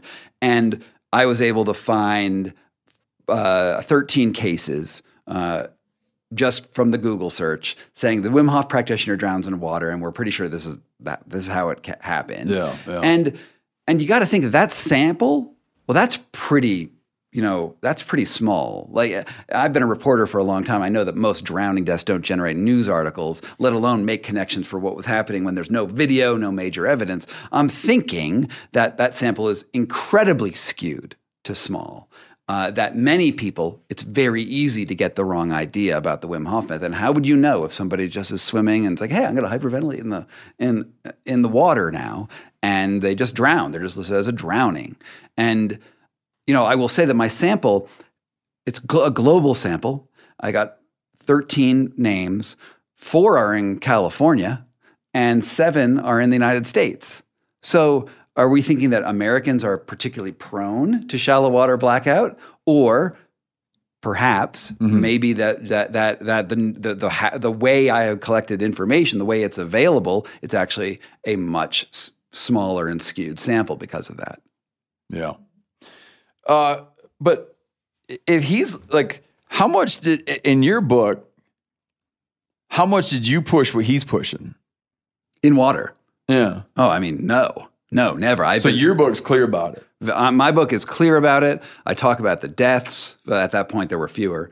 And there's a big warning at the front of my book saying, always consult a doctor, that sort of thing. Yeah, but you said how in the front of your book, there he is in the ice and he's a breathing exercise guy. So I don't know if you feel complicit. Well, what I feel, and the reason why I'm so loud about this right now, and why, honestly, the Wim Hof community does not like me at all right now, is because I do feel complicit. I'm his chief alkalite, whether he likes it or not, right? I've been doing this for 10 years. I'm a daily practitioner. I did my ice bath today. I did my breath work today. I love that method. I've done 300 news programs on Dr. Oz. I've been on Ben Greenfield. I haven't been on your podcast until right now. No. But I have been spreading his message for a long time. I know that, 250,000 people read this book. That's at least 250,000. How many of those people got the wrong idea? And I feel like if Wim is still conflating and still teaching this practice, still selling that dangerous conflation on his website, I have to go out and we have to tell the true and full story, because fame, it accentuates mental illness, right? Fame is isolating. Fame will accentuate your negative aspects, and when you're doing something which is potentially dangerous, and then you're telling people to push their limits, we're going to have fallout. And this is where I'm at the beginning again. It's like I'm in Poland. I'm meeting him again for the first time, and if I feel like if I had written that story initially, right now, if I was on assignment with him right now, I would write a very different story about who Wim Hof is. That was the thing I thought about when I was reading it. When I was reading what you'd written about your falling out with some of the teachings, is that you went originally to debunk something. Yes. Became a convert. And like you said, you're now back around to where you were, but not necessarily for the same reasons. For very different reasons. Yeah. And it's because the hard thing is because like this stuff does work, and but we are putting too much faith into an individual, right? That is the dangerous thing with all these cults. It's like you give away your control over to some sort of figurehead, and you let them run that conversation of your life, and you follow them as an example. And the thing I loved about Wim when I first met him is like you meet him and you're like, well, I would never follow this guy's example. Like just look at him. He's got this big alcoholic nose. He's a smoker. He's obviously like maybe the worst father around. Like I looked at him. I was like, look, he has all of these obvious flaws, and yet he's got this awesome thing. And I thought that was a really good combination in a way, because his flaws were out there. He wasn't pretending not to be who he was. Yeah. And I feel like it's not totally his fault that it has gotten to this way, because when you speak with him, he's still very genuine. But there's a business, it's an $18 million Inner Fire business run by his son Einam, who is one of those abandoned kids who does not practice the method. Who basically, you can look in my video. I have a video of him saying, I hadn't seen him in 10 years, and he was getting quite famous, and like I thought, essentially he could make a lot of money doing this.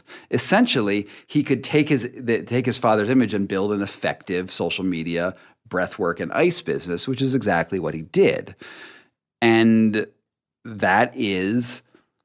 I mean, hell, anyone can do commerce. Like, it's not bad to do commerce, and you spread the message, but it doesn't feel genuine, and it feels like it's moved away from what I have loved about this method.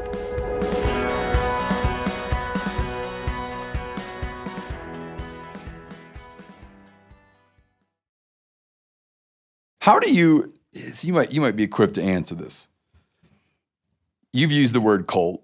And even Inner Fire is like,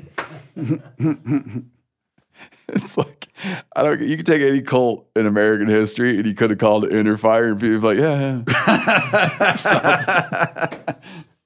And dude, like, I'm learning right now. I don't have any history. Sure. I never heard of Inner Fire until I was reading your stuff. I didn't know about it, but it just has like a culty flavor to it. But how do you get?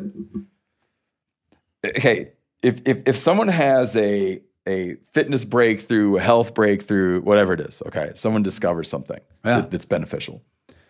How do you get where the person is bundled with the thing? Meaning, why did Heimlich? Why are we not talking about Heimlich as a cult figure? Yeah, he didn't have a podcast, I guess. No, YouTube wasn't around. But how does it happen? Like, for instance, and as poorly as I understand it, like I said, my journey into free diving, it's like I spend some amount of time on it over the last some odd years. Mm-hmm. I hang out with people who, just because of the good fortune and circumstances of my life, I'm able to hang out with people who are really good at it. Sure, I'm not. Mm-hmm. The things I learn from them would be like, I've learned things from them that have very much not pushed my limits, but have made it be in an educated way. I can do things that I couldn't do before. Sure. I didn't understand how to properly clear my ears in a way that didn't create big ear problems. Mm-hmm. I didn't understand how to, it never occurred to me to lay on the surface of the water and completely relax. Right. Imagine completely relaxing every muscle in my body and just slowly breathing for a while, right? And getting like everything relaxed and going underwater and staying calm and fighting that like, oh my God, I'm under the water feeling, right? And I learned all the stuff, and now I can go deeper. I can stay down longer. I can do things I always wanted to do and couldn't do, but I don't attach that to a figure. Yeah. Kimmy Werner, Greg Fonts. I don't attach it to them being like, where I'm going to go,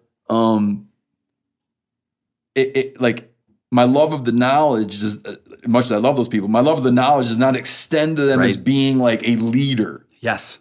Yeah. Or, you know, I don't go and I'm like, Greg, what do you think I should do about my marriage? It's like, I just don't. Yeah. He's taught me some really cool stuff. Right. He learned it from someone who learned it from someone. Right. And he's translated it to me, and it's taken me beyond my limits. But there's no culty factor. Yeah. Like, how did he become bundled? Like, why is it not that he has these ideas travel around, and why is it not be that people want to put their hands on him, they want to stand in a circle around him? Yeah. He needs to say the most guru thing in the world, which is, I'm not your guru, which is like the most guru thing on the planet. I never have occasion to say that to anybody. I mean, I'm not your fucking guru, you know, which is like very guru-y. Right. I'm just from Inner Fire. Yeah. I mean, this is exactly it. Like the cult of personality around him. He is a charismatic. I don't know why he's charismatic. He's not particularly good looking. And also people look at him now and they're like, he's an athlete. But like, dude, he's not an athlete. He's got this huge star out of his navel where they had to do surgery to re-stitch his intestines. He's fat. He's got like this big bulbous nose, and people are like, oh no, Wim Hof is an extreme athlete. Like, he doesn't have any records anymore other than I think he has a barefoot marathon record in the Arctic. Half marathon. He did like, I want to say 6 hours. It's not that great of a time, but maybe no one else tried it, right? I think, I'm not dogging on that because I've never done it. Might be great. I mean, you know, he is an impressive guy, right? He has done impressive things, but people have, for some reason, Hoff has gotten to a point where people's just blinders go up. They're like, oh, well, he has this science behind him, so he must be right about almost everything. And is there an aspect, because like in the wellness industry, you see, like, I see some of that, right? So is that like culty personality thing kind of tied to the wellness industry? And like, totally, does the wellness industry like feed that? Well, I mean, his method is good for a lot of like chronic conditions. When the wellness industry loves the chronic conditions, right? You know, you don't go to the wellness guru if you have a broken leg, right? You go to the wellness guru because you have a gut. You go to the wellness guru for something you can't quite put your finger on. Right. And the Wim Hof method actually is good for that stuff. Yeah. Like, and a lot of stuff is good for that stuff. It's not just the Wim Hof. Like, when I said you put your tent pole down, this can be a beachhead to actually help you work on a lot of different things. And I think the Wim Hof method is a great beachhead. But then when you have that beachhead, some people, not everyone, but some people are like, well, what else does Wim do? He's such a great guy. Oh, I love it. He's funny. He's got a YouTube channel. He plays guitar. He talks in nonsense on stage because he says stuff that's way beyond the science. He says, you know, when he's on Rogan, and he's also said this to me, like, you know, I get above 100% oxygen. For the first time, they proved it in the lab, above 100% oxygen if I hyperventilate. And of course, you can't get above 100%. 100% is 100%. And you yeah, it's like the amplifier in Spinal Tap that goes up to 11. Right, you know? Right. And he is that amplifier. He is Spinal Tap here. And people like let him get away with it. And then he'll throw out these sort of nonsense scientific phrases to explain what it is. And maybe they sound, well, is that plausible? Is that not plausible? But you'll be talking to him in a podcast or whatever, and you can't sit and fact check it. You can't be like, what are you saying? So, you know, there's this one quote on Rogan, 860, I don't know, some number on Rogan where we can just read. You might read that quote. You do your best Wim Hof if you can. And I can't because I haven't. Like I said, man, I'm just finding out about this. It's interesting to me because I can't do it. I'm not familiar. And I hope that's coming across to listeners. And I'm not familiar. I'm into this whole thing though. Well, you know, you have that. He quote says up. this. They did it with a laser on the chest, and then they were able to measure the mitochondrial oxygen tension. They're able to receive more oxygen. That is a great finding. It shows that we can have more oxygen inside. Suddenly, we were able to get into the cell and influence the energy production. If it is anaerobic, it is like 2 molecules able to produce. When it becomes aerobic, then it's up to 38 molecules they can produce. What happens? What happens with the cell that is deprived for 48 hours of 35% less oxygen? It becomes cancerous. As simple as that. Yeah, does that make any sense to anybody here? Like, he throws it out with a sense of confidence, and so I actually spent a little while on this paragraph. All right, I called 2 doctors over at Harvard, and I was like, is there anything? No, one was at Harvard, one was at Stanford, and I was like, is there anything to this that backs it up? And they're like, well, maybe oxygen could. Deprivation might be cancerous, but I was like, no, but specifically, are 8 oxygen molecules on this hemoglobin and whatever? And they're like, no, this makes no sense. This is all just crazy talk. Well, there's a word another researcher uses. Brian McKenzie, a breathwork expert and author of the book Power, Speed, and Endurance, calls some of the language they use. What's the word he has for it? Actually, Gallimimus. So just to correct you here, so we don't have to get that correction later. What McKenzie says is that no person in the organization understands the physiology, and the person, it's actually Walter von Marken-Lichtenbelt, who's a scientist who's actually studied Hoff in a lab, who says that basically. WIM's scientific vocabulary is gallimimus, which is, and he wrote that in a scientific article, which I read again this morning. And gallimimus basically means gobbledygook. Okay. He goes on to say he mixes in a nonsensical way scientific terms as irrefutable evidence. Yeah, and we see that a lot on the internet these days. The only real, for me personally, the health and wellness things that make sense to me are things like work out, hike a lot, eat a varied diet. Yeah, I like that. Like things you want to get good at, doing a whole bunch. Yeah. Stuff like that. Yeah. But I'm always like half hearing this kind of stuff. Mm-hmm. And we never did it, but we were gonna make a thing recently where it was we were gonna make I only made the book cover. We made a book jacket called Lard Man. It was gonna be like I wanted to compile the gobbledygook. Yeah. About if you only eat lard, and I wanted to come up with all of the language that explains all the health benefits and what it does to your mitochondrial DNA. You should spin that. And just make an insane paragraph of shit that comes from eating lard, and make it be people be like, damn. That sounds like a good idea. You should do that so that you can say to other people that I'm not your guru. I don't know. So we made the book cover. It's called Lard Man. Personally, I think that you should get into the lard and the coffee business. Because lard will definitely supercharge your Pork lard and testosterone. coffee. Yeah. Mm-hmm. No, I think we had it. It was a guide, an ancient pathway to, but this is only the farthest we got. On my Instagram at Steven Rinella, you'll see my Lard Man book cover. It's called Lard Man, an ancient pathway to more muscle, slicker bowel movements, and better sex. And it was because it came from my sort of listening to health advice from every place that's ultimately contradictory. And it is often, I've found, weirdly reflective of people's ideologies. Yeah. Meaning a person that is going to extol the virtues of eating a vegan, how good they feel on a vegan diet, that diet probably appeals to some sensibility they held. Right. Another person's like, oh no, I only eat meat and I feel great. Right. Probably appeals to a sensibility. Sure. And there's this thing that we've talked about this past. Overwhelmingly, a right-leaning person enjoys meat rarer than a left-leaning person. Now, is that a scientific fact that you have here? It looks at what you ordered. Overwhelmingly, a right-leaning person enjoys the taste. how your taste receptors are tied to your political. They just are.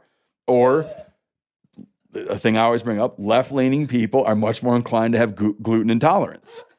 Is that true? Yes. So, but Wait, is that yes or is that And yes? believe in God. No, go look. And what did Spencer? You're 74%. I can't remember what it was. Spencer, you're 74% more likely to want a medium rare steak if you lean right. Wait, will you be my guru? All right, that's all I want to know. So I'm on the lookout for a guru.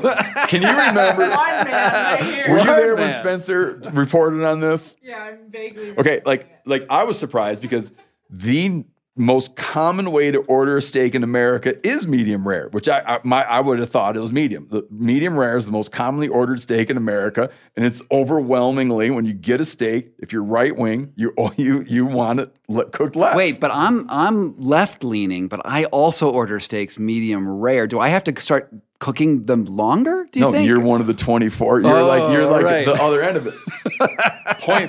The point being only that the reason, like one of the ways I sort of like watch, one of the areas in which I'm interested in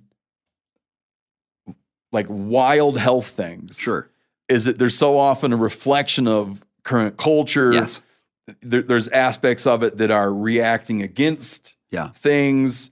There's things that seem appealing. There's things that would like, there's like, I could come to you with two equally valid sounding health things, and you might be able to be like, my guess is they're gonna like the sounds of this one. Yeah, I think this you're one's actually gonna make some sense to them. I think you're hitting on actually a very deep and interesting topic, which is that, and I touch on this in a lot of my books, is that the environment that we exist in changes our physiology, right? If you live in a varied environment, like you're able to go out into the wilds a lot, and you're able to interact with the cold or the heat or the stress or the New York City streets, all of those external influences literally change your physiology. Mm-hmm. Literally, there's a connecting pathway between you being comfortable in Times Square or in the Adirondacks, right? Yeah, There's some sort of connection between them, and it also goes to no doubt the political environment that you live in, the social media environment you live in, and all of those things. Like for that information to come into your senses, it wires your brain in different ways, and that wiring of the brains releases different cocktails of hormones and proteins and epigenetic responses. It's all connected. So it doesn't surprise me, actually, that you might say that rarer meat does correlate with maybe a conservative ideology. Maybe there's a way that works. And I think that it probably does through these sensory pathways. Like maybe liberals, maybe like the vegetable is more salient to somebody who's left leaning because that sort of broader cultural meme, and I'm talking about that not in like an internet meme, but there's an anthropological idea of the meme, that actually translates into our physiology because we are intimately connected with our environment. You can't really think of a human not in their environment. Who would you be? Who would your 10-year-old child be without all of the experiences prior to that? And who would that child be without all of your experiences that led to that child being born in the first place? Yeah, picture that. Picture that you've always, like your parents always made you eat a lot of steak and stuff. You could only ever think about the cow. Mm-hmm. You always felt a little bad. Mm-hmm. You understood that it was really important to eat a varied diet. Mm-hmm. It always nagged on you, the animal welfare. And then one day you meet someone who's like, man, I don't eat any meat and I feel fantastic. That person then cuts meat out of their diet. They're like, by God, I feel so much better. Mm-hmm. Well, sure. And humans, and I'm not even saying it's not true. Homo sapiens are omnivorous and highly varied, right? So from my anthropological training, there isn't an ancestral lifestyle, right? But I will say that it's not Lunchables, right? It's not going to the grocery store. The ancestral lifestyle had to do with the environment that we inhabited. If you were a coastal tribe with a rich mollusk access, you survived on bivalves because that was available. You varied with the seasons. And I don't know if there were true vegetarian groups, but there may have been. There could have well been a tuber-centric tribe out there, and they probably survived just fine because one of the evolutionary advantages of humans is that we are incredibly adaptable to a highly varied environment. Do you feel that you are susceptible to something like Wim Hof because you're a searcher? So like you went in Tibetan Buddhism, got into it. Presumably you're not as into it now. You got into Wim Hof, you got out of it. Do you feel that you have like a searcher mind and you're susceptible to gurus? No, I don't think I'm as susceptible to gurus, actually. I think that I am very skeptical by nature, and I have a real, a bug in my bonnet for truth, right? And one of the reasons why, and I have meditated for years, but I've never followed, never gotten guruified, right? I was leading a broad program, but I wasn't a Tibetan Buddhist. I don't have a lama or anything like that. What I'm interested in is the intersection of complex cultures and individuals. And I'm really, I think that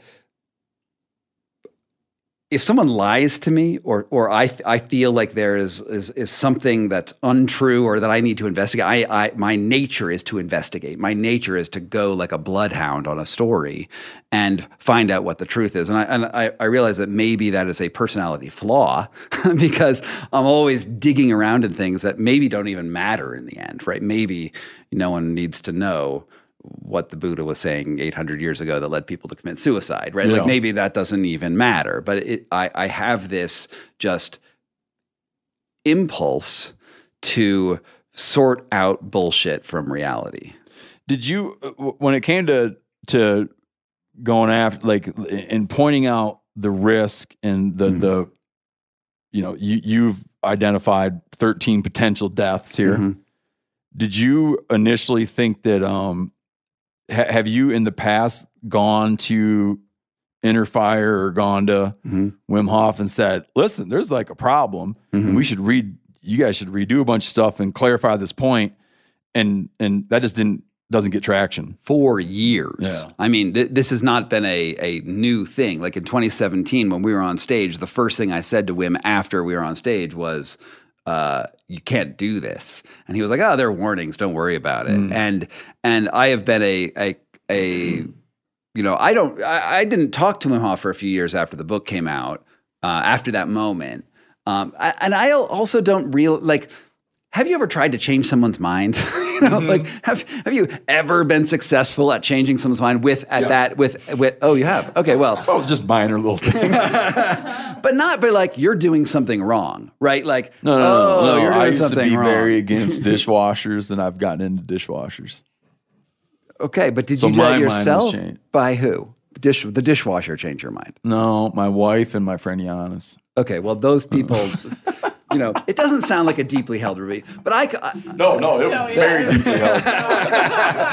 But there's no way in the world that I could convince you that animals need to be protected under all conditions and never be hunted, right? There's no combination of words that leave my mouth that go to your brain. You're like, well, Scott, you got a point. I'm going to be a vegan. I just don't see that happening. No, I see what And it's the same thing with Wim. He's been doing this for so long. He's been doing these feats. He believes in what he does. And he just doesn't hear things that contradict that. And, there's this one quote, you can bring that up. Just search for Jesus.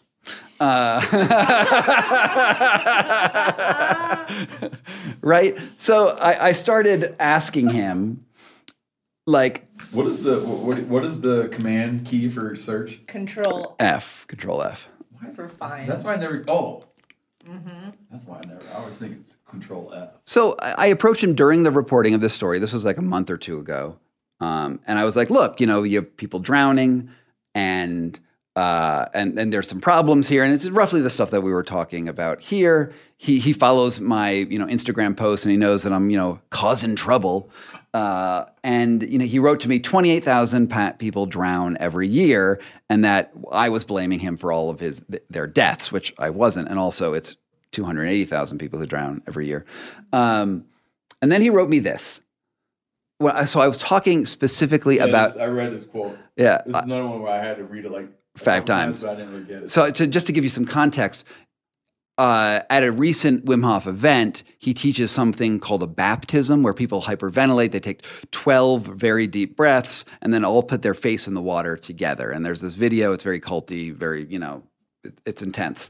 And then I asked him about that, and he said, look into baptism. This is my Wim Hof impression. Look into baptism, then the real meaning of it. You might learn something.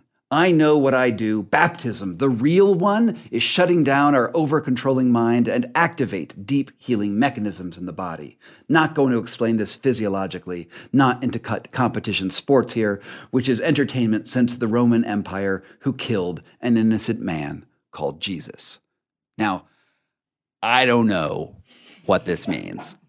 All right, I really don't, but it does look. He's inviting you to go to the Bible and look into the real meaning of baptism, which in his studying of the Bible, he has found that what Jesus was doing when he baptized his disciples is he was shutting down their over-controlling minds and activating deep healing mechanisms in their body.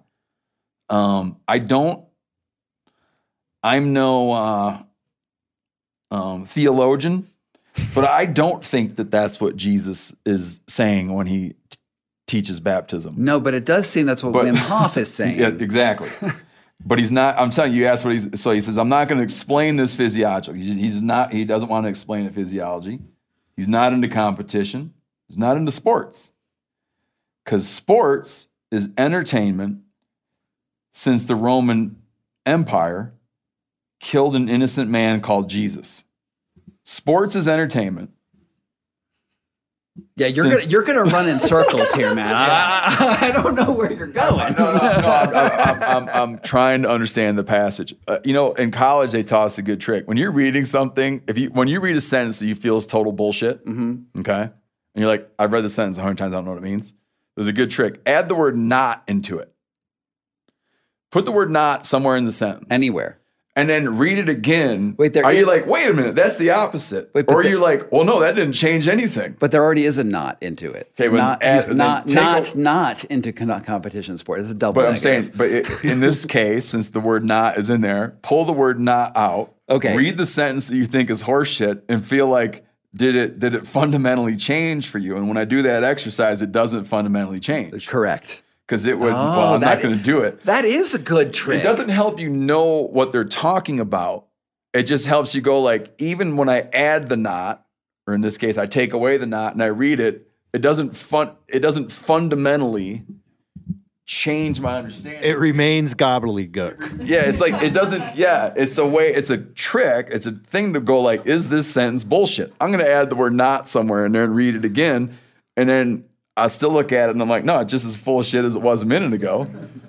It's a test. To me, what this looks like is like Wim Hof comparing himself to Jesus.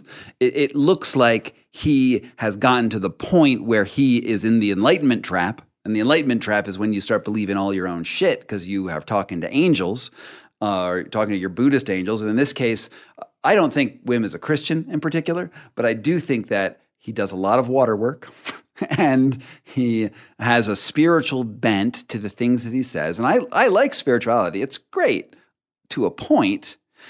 And I think that he is so isolated now that he is comparing himself to Jesus. He sees himself as infallible to some degree. And that when confronted with the little evidence of deaths and a $67 million lawsuit that we haven't talked about yet. Oh, we did. A $67 million lawsuit. He's still diverting in some sort of spiritual bypassing framework. Has he ever, in any way, acknowledged that people have died doing his deal? Yes.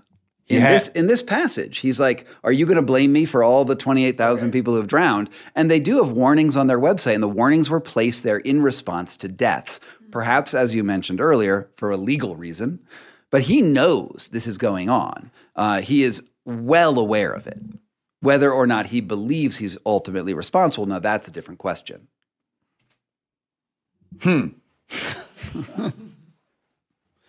So what What's going to happen to you now? Oh my God. Well, I'm already getting a fair amount of attacks by the sort of there's a large group of people who subscribe to the Wim Hof method, and most of them are very sane. The Wim Hof instructors that I've known, to their credit, I've never met one of them who says hyperventilate in water. And there's 1,800 Wim Hof method instructors. So the people who teach this method, who I have met, seem to be doing the good work and are understanding what's going on. Mm-hmm. There are many people who are, I believe, hooked into this idea of Wim Hof as not their guru, but really their guru. Yeah.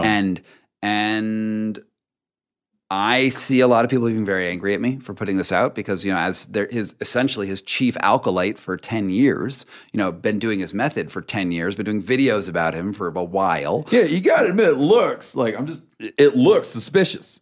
What do you mean? What you're doing. Why is that? Because you were like his disciple. Yeah. And now you're going against him. It's got like a Star Wars-y kind of groove to it.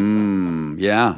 I mean, it's like a whole part of like a mentor has a mentee has to turn. It's like some kind of, I can't remember how. There's like a mentee will eventually have to bypass but you're not looking for the crown, though. No, I don't want to be Wim Hof. I want to do other things. I'm writing a book on napping right now. I am so done with this. Yeah, if you were looking for the crown, if you were looking for the crown, it would be very suspicious.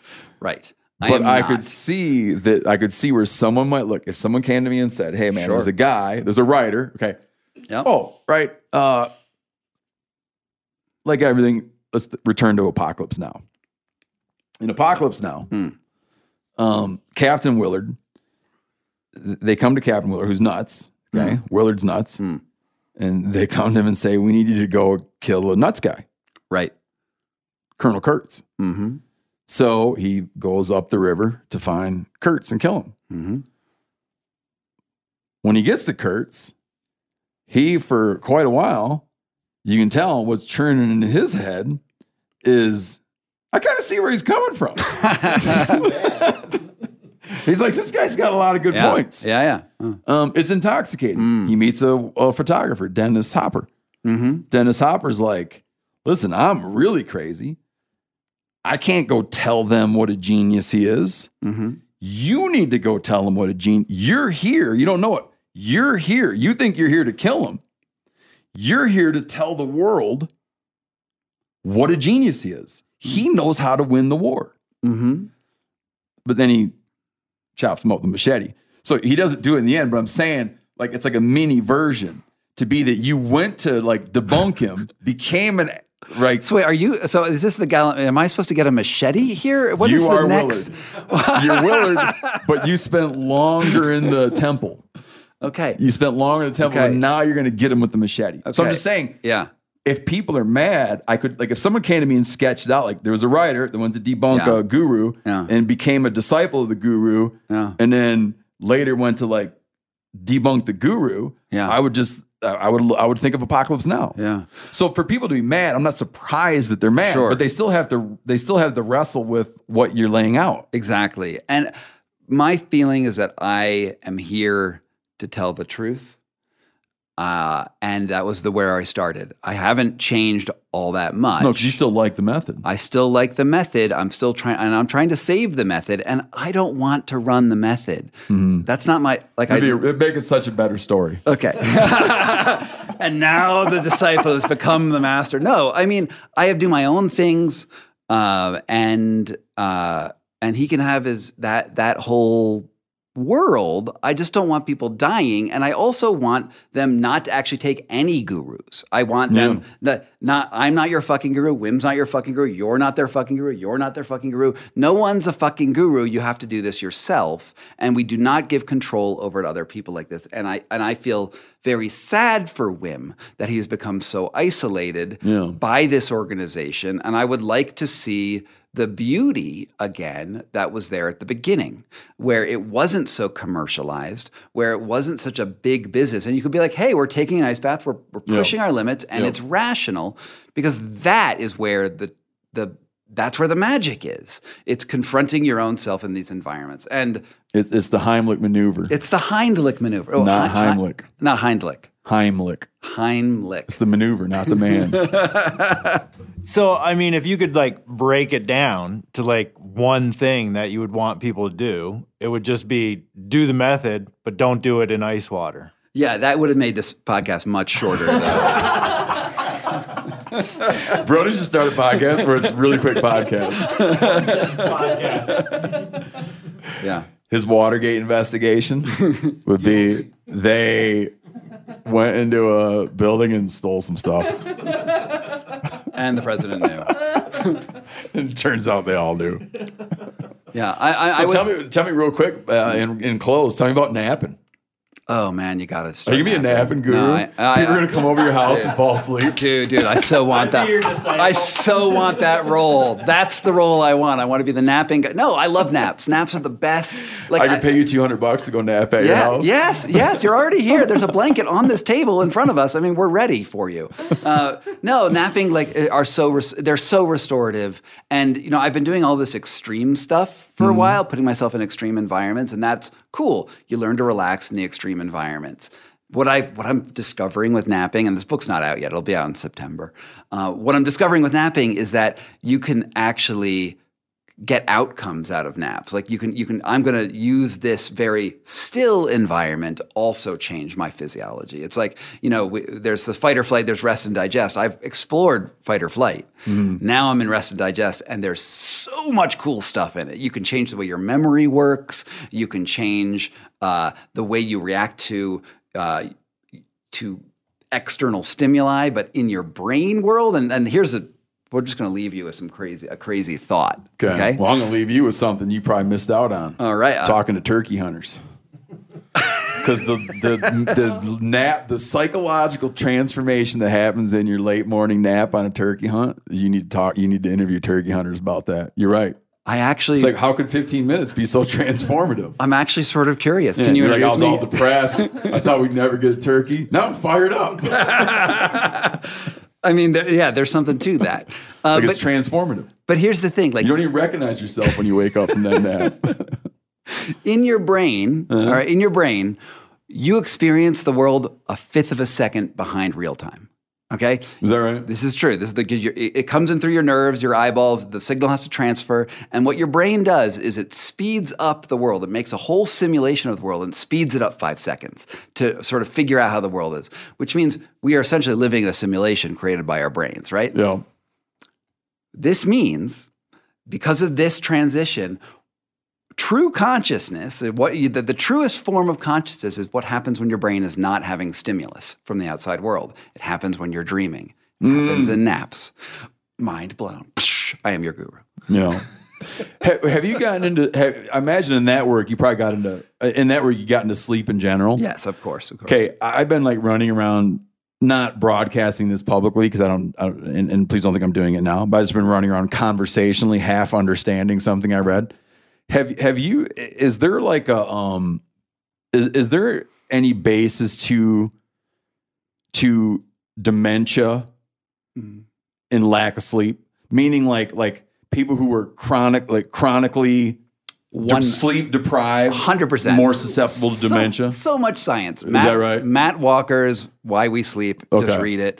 Yeah, dementia, lack I of keep sleep. telling people, I'm like, I think I heard something about it. Made me feel like, because sometimes when I sleep, if I sleep 8 hours, I'll be like, oh, you lazy bastard. But then now I feel better about it after reading that. Yeah, no. So there's something there. Yeah, there's a lot to it, and that will be our next podcast because I'm. developing dementia just because you're thinking about it. In fact, if you're thinking about it, can you have dementia? So there is like more. There's more than just that you feel real rested. There's more stuff going on. Yes. Oh, I mean, because sleep is an active state. It's not like you turn a light switch off, and like it's not like evolution put sleep. You know, animals are vulnerable when they're asleep, right? That you can get killed, you can get eaten. You have no defenses. You can't run away. Evolution put that there not because it was like, hey, this is a great idea for a vulnerability. It did that because it was important to the physiology, and every creature on the planet down to like protoplankton sleeps.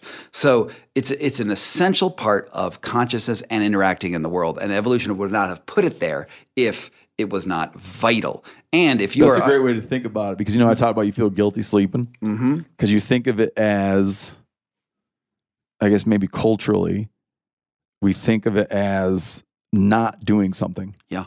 Mm-hmm. I'm going to not do something and go to sleep. That has been the motto. But to be like, no, I need to do something for my productivity. I need to go sleep. Yes. Yes. No, that's true. You put a sign on your door, say, I'm working here, and take a nap.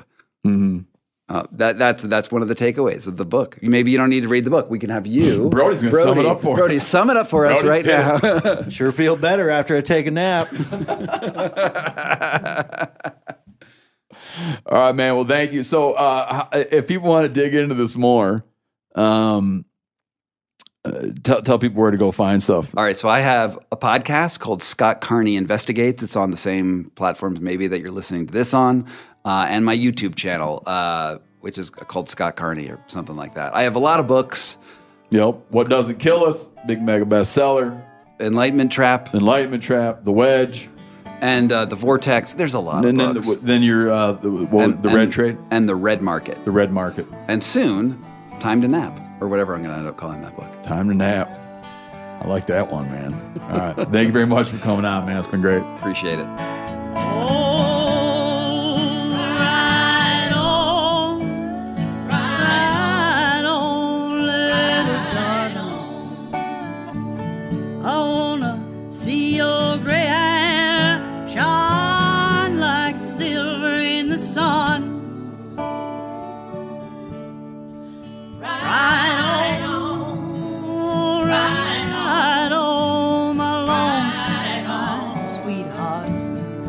Done beat this damn horse to death, so take a new one and ride on.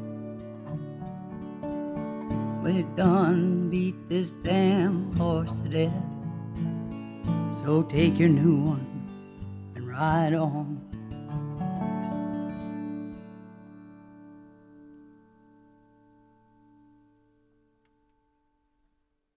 Hey guys, turkey season is in full swing right now, and if you are planning on getting after it, make sure to pick up some Meat Eater Phelps turkey calls to stuff into the old turkey vest or into your fanny pack right now. I carry a few different things. I like to use mouth calls, and I like to use pot calls.